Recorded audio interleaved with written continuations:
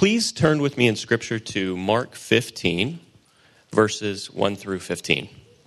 And as soon as it was morning, the chief priest held a consultation with the elders and scribes and the whole council. And they bound Jesus and led him away and delivered him over to Pilate. And Pilate asked him, "Are you the king of the Jews?" And he answered him, "You have said so." And the chief priest accused him of many things. And Pilate again asked him, "Have you no answer to make? See how many charges they bring against you." But Jesus made no further answer, so that Pilate was amazed.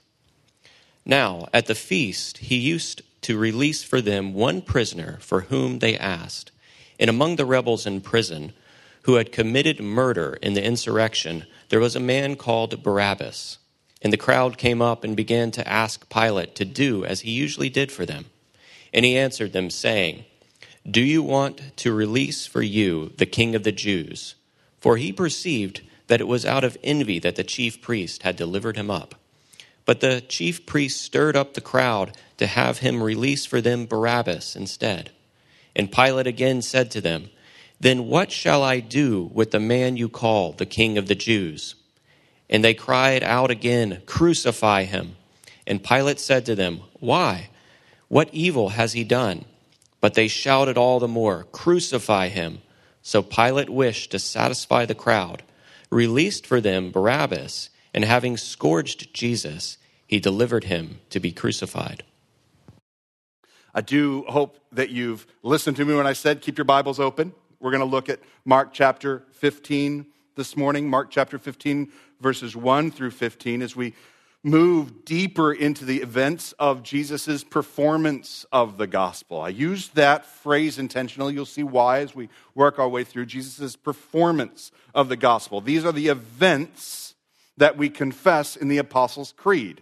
All right? When we come to the portion about Jesus Christ in the Apostles' Creed, it reads like this: "I believe in Jesus Christ, his only Son, our Lord, who was conceived by the Holy Spirit, born of the Virgin Mary, suffered under Pontius Pilate, was crucified, died, was buried. He descended to the dead." There are a few names of persons in this section of the Creed about Jesus Christ. The chief name among them is, of course, Jesus Christ, who is our confession. We might expect this confession of relationships between Jesus and others. We might expect to hear about the Holy Spirit, of course, the triune God, Father, Son, and Holy Spirit.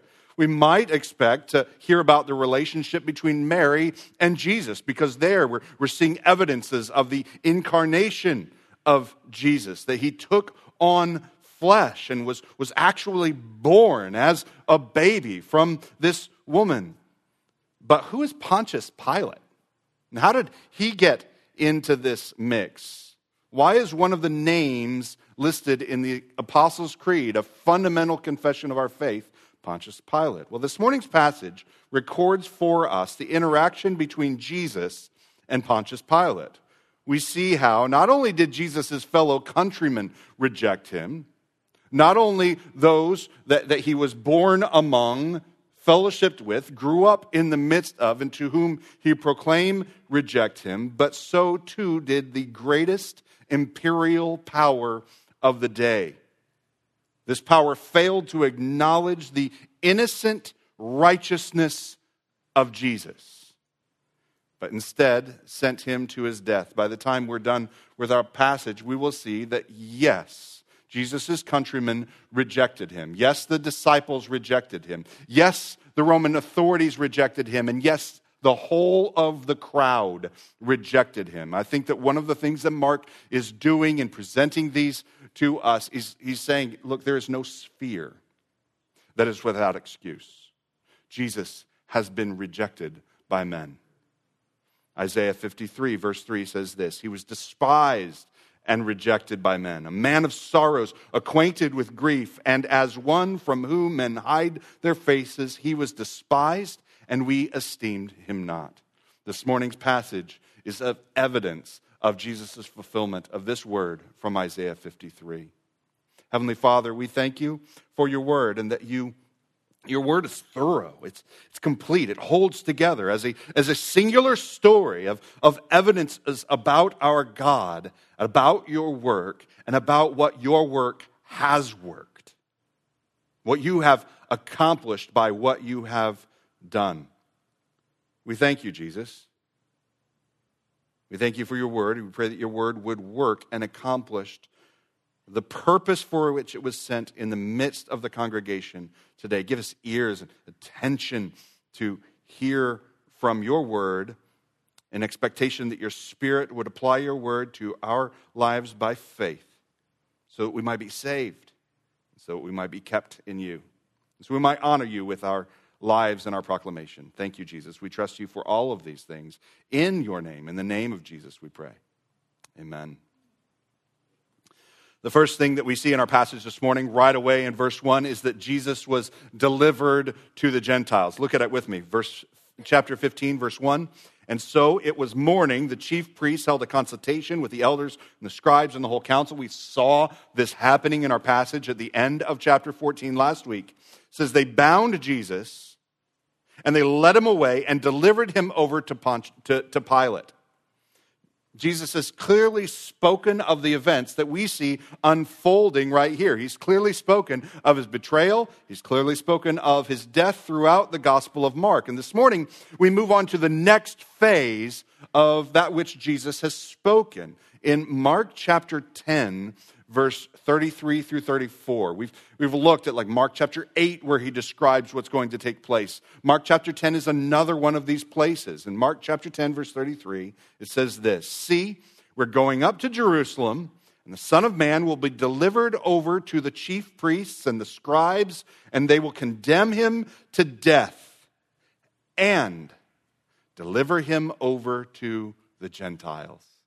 They will mock him, spit on him, flog him, kill him, and after 3 days he will rise." Do you hear? Jesus is speaking, like point for point, what is taking place to him. Not only would he be delivered by the betrayer to the chief priests, scribes, but he would also be delivered over to the Gentiles, and that takes place in our passage this morning. Now, one of the difficult things for me in preaching a passage like this, perhaps it's a difficult thing for you in reading and really studying and giving attention to a passage like this, is it's not the typical way that we think about the gospel. When we think about the gospel, we tend to think about what it means or what the gospel does, what is the accomplishment of the gospel in the lives of the lost. When we talk about the suffering of Jesus, we tend to think, yes, he suffered in the place of sinners, right? And when we talk about the death of Jesus, we think about how he accomplishes the just grounds of forgiveness for sin. His suffering and death accomplishes something, and that is justice when he stands up as judge and gives mercy. We talk about how God has reconciled himself with man, because Jesus has taken upon himself the wrath of God in the place of sinners. This is what we normally talk about when we talk about the gospel, and we talk about these things a lot, as we should. But when Mark presents the gospel record, what's open in front of you right now, he doesn't unpack the meaning, and he doesn't explain what is accomplished by these events as they're happening. For the most part, we have sort of what I've become calling a staccato record of the key events with little interpretive work. Just a pointed staccato moving, just like Mark has done the whole time, right? Throughout the whole of the book, just always moving, always immediately, always next. The very next morning, this happened. We have a staccato record, and there's no interpretive work by the narrator. In other words, these final chapters of Mark give us the history of the gospel. And I want to do my best to help us see it and hear it. That before we move on to the interpretive work, which is right and good, as the scriptures themselves do, I want to make sure that we see and hear what is here. And yet we do have Jesus' own interpretive work. He interprets these events even before they happen. Jesus has often spoken throughout the Gospel of Mark of his impending suffering and death. And he interprets it for us. He says this in Mark 10:45. We've made note of this many times. For even the Son of Man came not to be served, but to serve, and to give his life as a ransom for many. What's the interpretation that Jesus gives of what he does in his sacrificial death? Well, it's a sacrifice. It's a ransom. It actually does something. And what it follows is the continued record of the events by which Jesus' activity gives his life for many. His life as a ransom. Just as an illustration to help you see the distinction that I'm trying to make here is this past week was my birthday. Basically, I just look for illustrations to make sure everyone in the church knows when my birthday is. That's all this is, really. It's an unnecessary illustration. Also to let you know this, I love pecan pie. It's true. And this year, Sandy, as she often does, says, what would you like for your dessert for your birthday? And I said, well, pecan pie, obviously, right? But this year, it wasn't just that I wanted the beautiful fruit of the labor that would produce me a pecan pie, but I had just listened to a podcast in which it was said that the art of pie making is dying out. This shall not be. All right? So as I thought about that, I said, how can I do my part in this culture and its degradation to see something good flourish like pecan pies? And so I thought, Sandy makes the best crust on the planet for pies. And what if she handed this down to Eliana? And so I said, I don't just want a pecan pie. I want a pecan pie made by Eliana. So here's what I want you to see. You see, I wanted the beautiful fruit of the work. I wanted this beautiful pecan pie. And let me tell you, it showed up. And I'm still eating it. It's so good. But I also wanted to know something about the labor itself.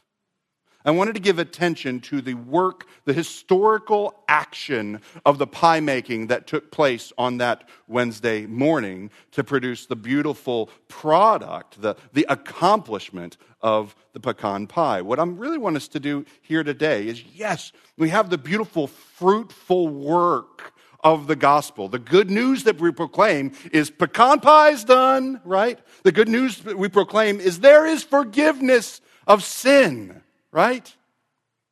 But what Mark invites us to do is step back and say, how in the world did that happen? What took place earlier in the historical record that could give us this good news? And that's what's taking place in these last chapters of Mark. We're told that it happened as soon as it was morning, just the evening before. Jesus has been worshiping God with his disciples. He's been remembering the deliverance of the Exodus and the Passover meal and giving them a sign of a new deliverance. And just hours before, Jesus was seeking the Father in prayer in the Garden of Gethsemane. Just moments before, he was betrayed by his own disciple Judas into the hands of those who seek his death. Just moments before, he was dragged before the Sanhedrin in a mockery of a trial before he was beaten, mocked, and spat upon. And it's not even morning. And as soon as it was morning, this group of people took Jesus and they delivered him over to the highest authority of the land, to the rulers of Rome. And now, as it's morning, Jesus is dragged before these representatives. And we are introduced to a major character in the gospel account, the major character of Rome. Now, Rome has been there the whole time. But here we're introduced to Rome, and Rome begins to play a major role in the historical record in the person of Pontius Pilate. All of the ministry of Jesus has taken place under Roman occupation. This is true. We're reflecting just recently. If you look at the history of the time in this region, Rome was the dominant force, and all of it is also taking place under the effect of Greek culture upon these cities. The people growing up in light of these competing realities of the Greek and Roman culture. But at this moment, we begin to move to from the second to the third step of Jesus' word about himself, that the Son of Man must suffer many things, must be rejected by the elders and chief priests and scribes, and then, third, be killed. And for this to happen, we need Rome to enter the scene, because they are the ones who have the authority to execute this sort of judgment. Jesus has suffered many things, even suffering betrayal and abandonment by his own disciples. Jesus has been rejected by the elders, the chief priests, the scribes, even to the point that they've plotted his death. They've planned out how he could die, but under the governing authority of Rome. It's under that authority that the execution of the judgment will take place. You can see how Mark is covering the spheres of persons, so that there is none who are without excuse in this narrative. The Gospel of Mark is helpful to us in this. Yes, the gospel means forgiveness of sin, and it secures hope of eternal life. But the gospel is not merely an idea.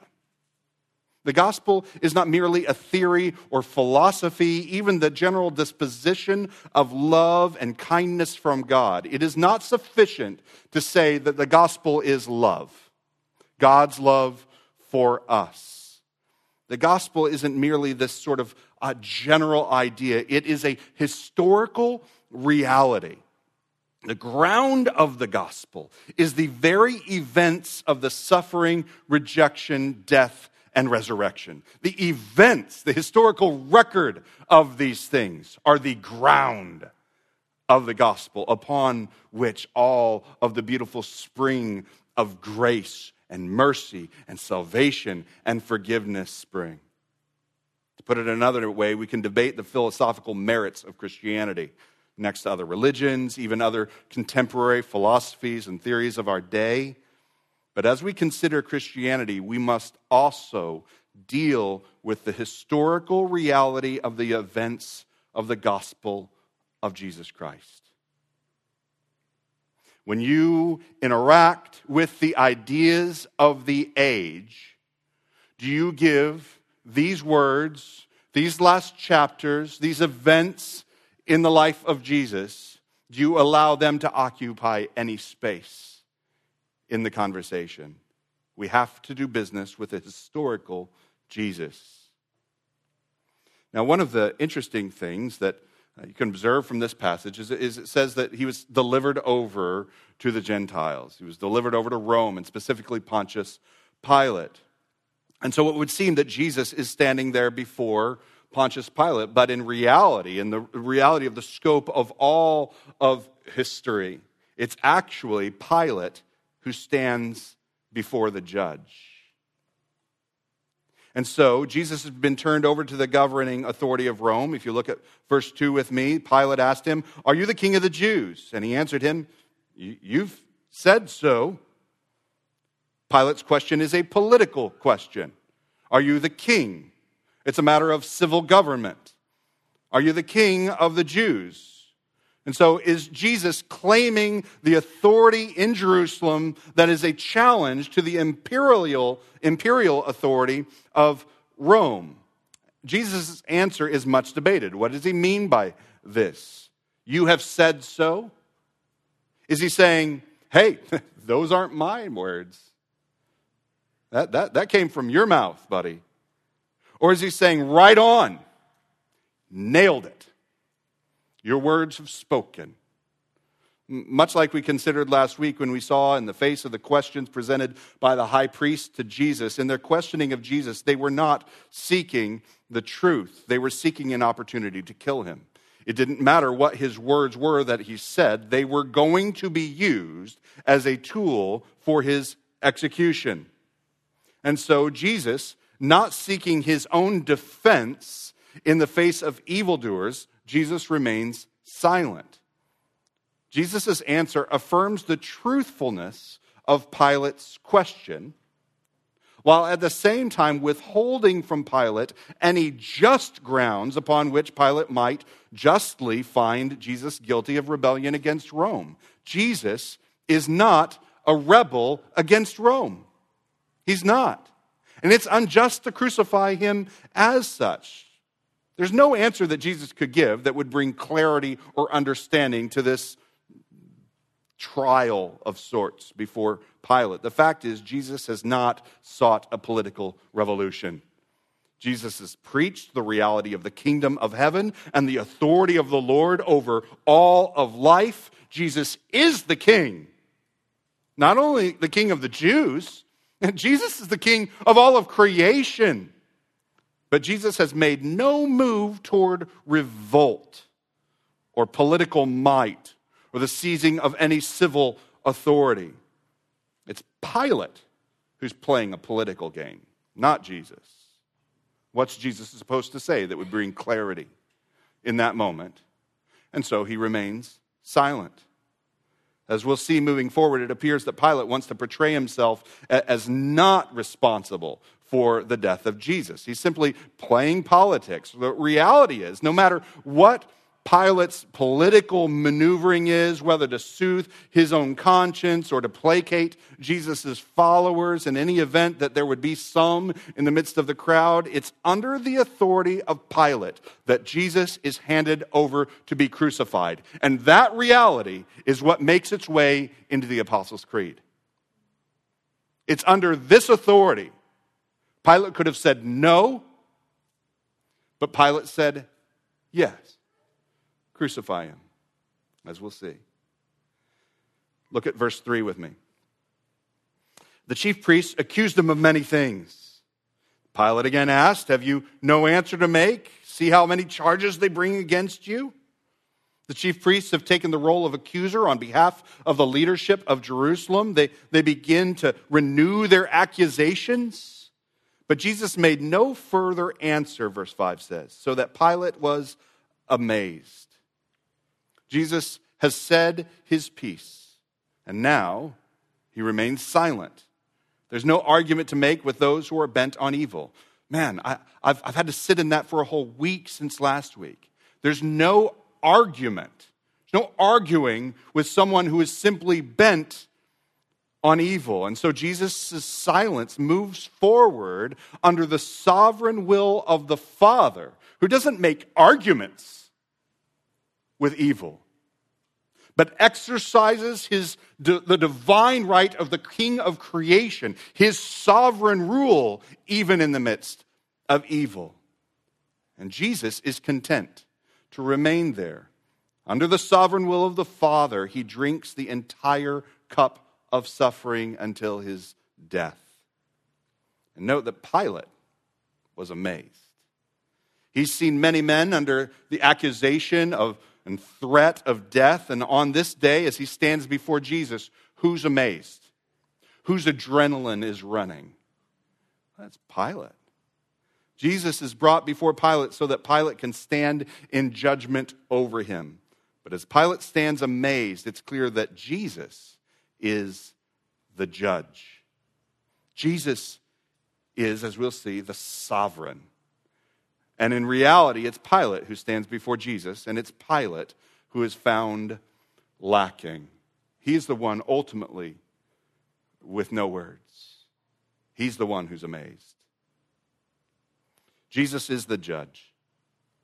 If you look at Acts chapter 10, verse 42, and I would encourage you to jot that down in the margin of your Bible here so you can go there later this week or look at the notes that are on the podcast this week. Jesus is the judge. In Acts chapter 10, verse 42, it says, "And Jesus commanded us to preach to the people and testify that he is the one appointed by God to be judge of the living and the dead." What is part of our proclamation? Part of our proclamation is that Pilate is not the judge. He is not the final authority. Jesus has worked his way up through the ranks of authority to the highest authority the world had to offer. And yet Jesus says, "Proclaim that I am the judge of the living and the dead." All will one day stand before Jesus. There will be no argument nor line of questioning on that day. The reality of our sin and our failure is laid bare before the judge of the world. He's seen us. He knows us. Perhaps we've managed by our own pretending and performing, by our own political maneuvering. You say, "I'm not into politics." Yes, you are. You know how to behave around people. You know how that you maneuver and hide.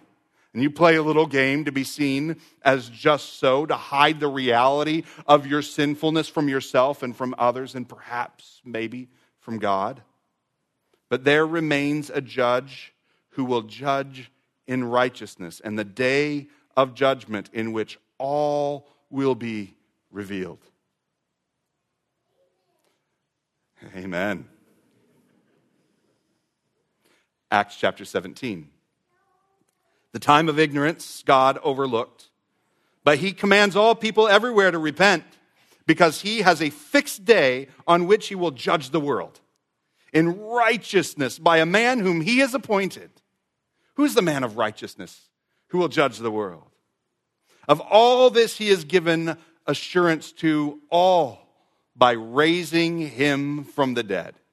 It is he who has triumphed over all of the efforts at judgment of him, who will rise up and take his seat as the final judge. The call this morning is to lay down the tools of our pretending. We've practiced it the whole of our lives. Lay down the tools of our pretending. The only preparation for the day of judgment that remains for us is to take shelter in the reality of what is recorded for us here. This is Mark chapter 15 and what follows is our preparation for the day of judgment. No pretending, no performing, just refuge. Note that we haven't managed to justify ourselves by giving attention here, but Jesus, we see, is crucified in our place. And our only plea before the judge on that day is that he has already suffered the just judgment of our sin in our place. You were the righteous one, and you died, so that the unrighteous can find refuge in you. This is the work of the gospel, the very ground of the gospel that Jesus has accomplished in the words that we read today.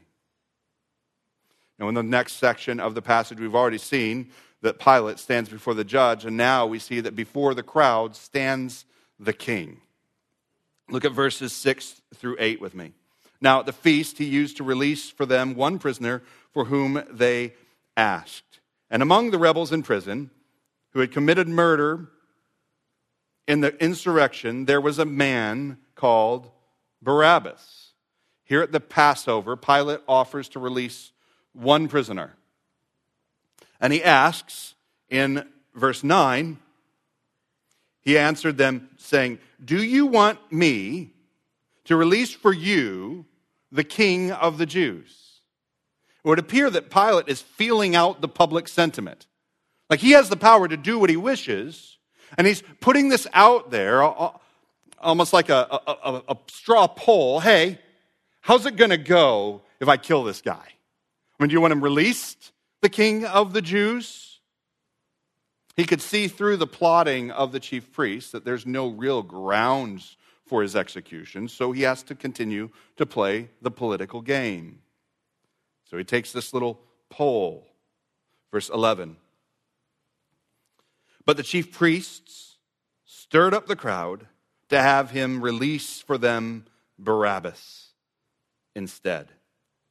It would appear that this is a different crowd from those who so warmly escorted Jesus into the city not long ago. It would appear that the chief priests have gathered a group, probably interspersed with false accusers from Jesus' sham trial that we saw just in the previous episode and before the Sanhedrin. And they stir up the crowd to begin to cry out for Barabbas. Now, it was unjust before they started crying. What business does Pilate have to even ask this question? The question that ought to be on his mind is, what is right? What is true? Is this man innocent or is this man guilty? But the crowds, they cry out for Barabbas, and that scratches Pilate's political ear, and they all work together to release a murderous insurrectionist. Friends, that ought to cause us to pause. It's caused many throughout the church, throughout all of history, to observe that a guilty man goes free. We've said that there is a sovereign, there's a divine actor in history. There's an image for us that the just man goes to his death? Why an accused murderer goes free. Verse 12. Pilate asked, "Then what shall I do with the man you call the King of the Jews?" And they cried out, "Crucify him." Pilate said, "Well, what evil has he done?" Pilate knows the answer to that. But they shouted all the more, "Crucify him." So Pilate, wishing to satisfy the crowd, not justice, the crowd, released for them Barabbas, and having scourged Jesus, he delivered him to be crucified. What should I do? Crucify him. Why? Well, because crucify him. There's justice for you. Is that a trial? Has Rome stooped to trying capital offense by popular vote?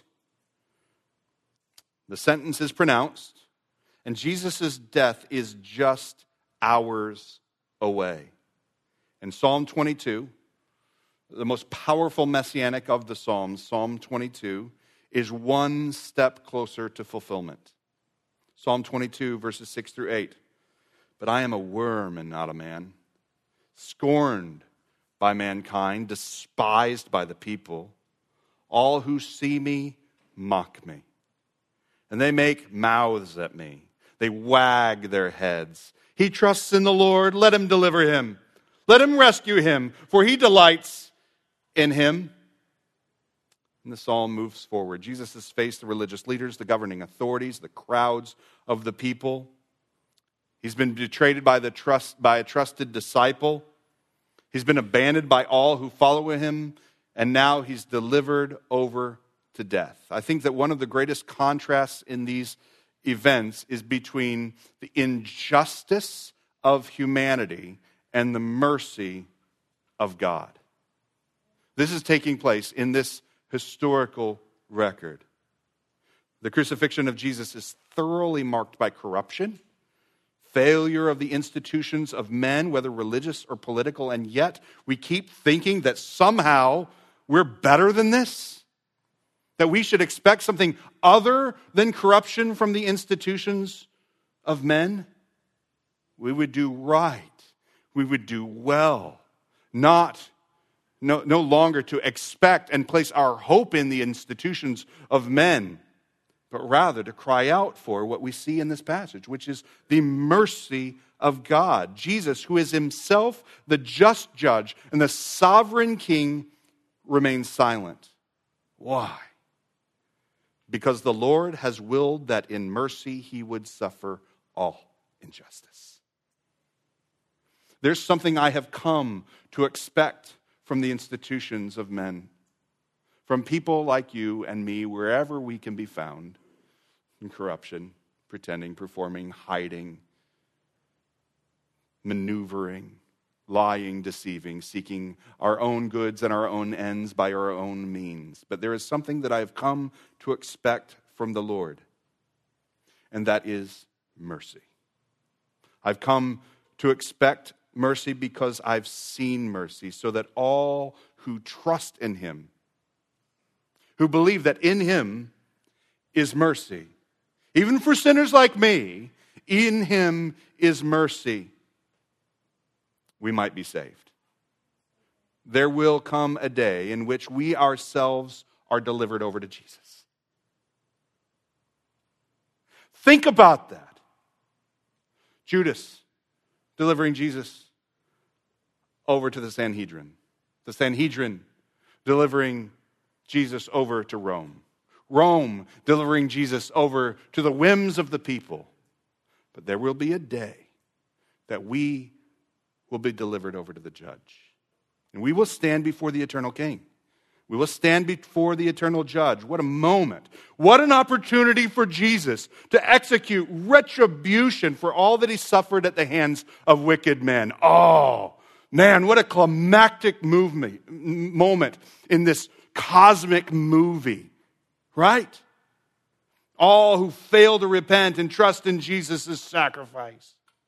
All who have sent him over into death. All who condemn Jesus, who have rejected him in this story. Nothing but judgment, right?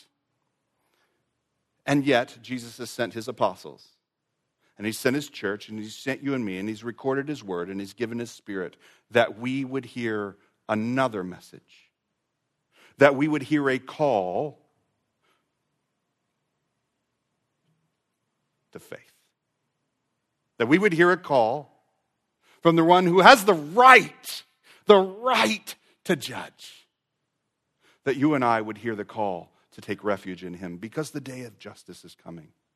And justice will come down for Pilate, for the Sanhedrin, for you and I, in our failure and sin if we have not taken refuge in him. It's the only secure refuge. The refuge of by grace, through faith. For those who humble themselves before the sacrifice of Jesus in our place, we have no greater hope than to be delivered over to the mercy and grace of our Savior Jesus Christ. We will be delivered over. And what we will find for all who trust in him for the forgiveness of sin, we will find mercy. Ephesians chapter 2. But God, being rich in mercy, because of the great love with which he loved us, even when we were dead in trespasses, right here, made us alive together with Christ. By grace you have been saved. You see, God's purpose for those who place their faith in him is not that we would perish under the weight of our sin, but that we would put the riches of his grace on eternal display through our redemption. God is glorified in us, not by our righteousness, but by his grace at work in us. Verse 7 of the same passage, so that in the coming ages he might show the immeasurable riches of his grace in kindness toward us in Christ Jesus. And if you think that standing before the judge and hearing the proclamation of salvation, of refuge and entrance into his kingdom is good news, now imagine an eternity of the immeasurable riches. Immeasurable. Won't run out. You've only seen the beginning of it. The immeasurable riches of his grace poured out on his people forever. In these final chapters of Mark, we're watching the fulfillment of the final sacrifice, the Day of Atonement.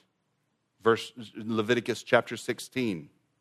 The Day of Atonement is a yearly sacrifice where the sins of the people would be symbolically transferred to a scapegoat. And this sacrificial animal would be driven outside the city. And there's nothing just about the death of the scapegoat. There's nothing just about it. But the sacrificial animal is handed over to death in the place of those who deserve death themselves. It's not just Jesus in the Gospel of Mark that's proclaiming what's happening here. This has been proclaimed among the people and preserved for us in the Word from the beginning. Jesus is now being driven outside the city to be executed in the place of sinners. He's no unwitting animal caught up in the schemes that are larger than him. He's the true and righteous king and judge of all of creation who willingly becomes the sacrificial slaughter for the people. He gives his life as a ransom for many. This is the historical record. And I call you this morning to trust in Jesus in your place. Repent of your sin. I ought to be driven out. There's nothing just about this, but it's what the sovereign Savior has done. Repent of your sin and believe in the gospel. And as a people who have therefore been forgiven of our sin, we can be honest about our failures. We make many decisions about what is important in our lives on a daily basis. And part of our prayer of confession is to kind of remember, how did that go recently? We make many decisions about what is important in our lives. The chief priests decided to eliminate a threat to their power. Power was important. Pilate decided to play a political game and ignore justice and truth. Politics and position were important. The crowd decided to prioritize an ongoing political struggle against Roman occupation. Many other things, conflicting matters in that crowd. Jesus, again, stands alone. He alone chooses the will of the Father. He alone sets aside his own self-preservation to give his life for others. You know, I've never stood in a crowd and cried out, "Crucify him." But I can tell you, I have knowingly chosen my own comfort and control over humbling myself before Jesus the King. And I've cried out for other things in my daily life than Jesus, my King. In light of the grace of Jesus to forgive sin and to restore, consider today what is of greatest, of utmost importance and value in your life. Be honest about the ways that you've chosen to ignore and even turn away from Jesus to seek the approval of others, to maintain some sort of power or control or comfort in your own life. And I call you as well. I call you as well to trust in the Lord.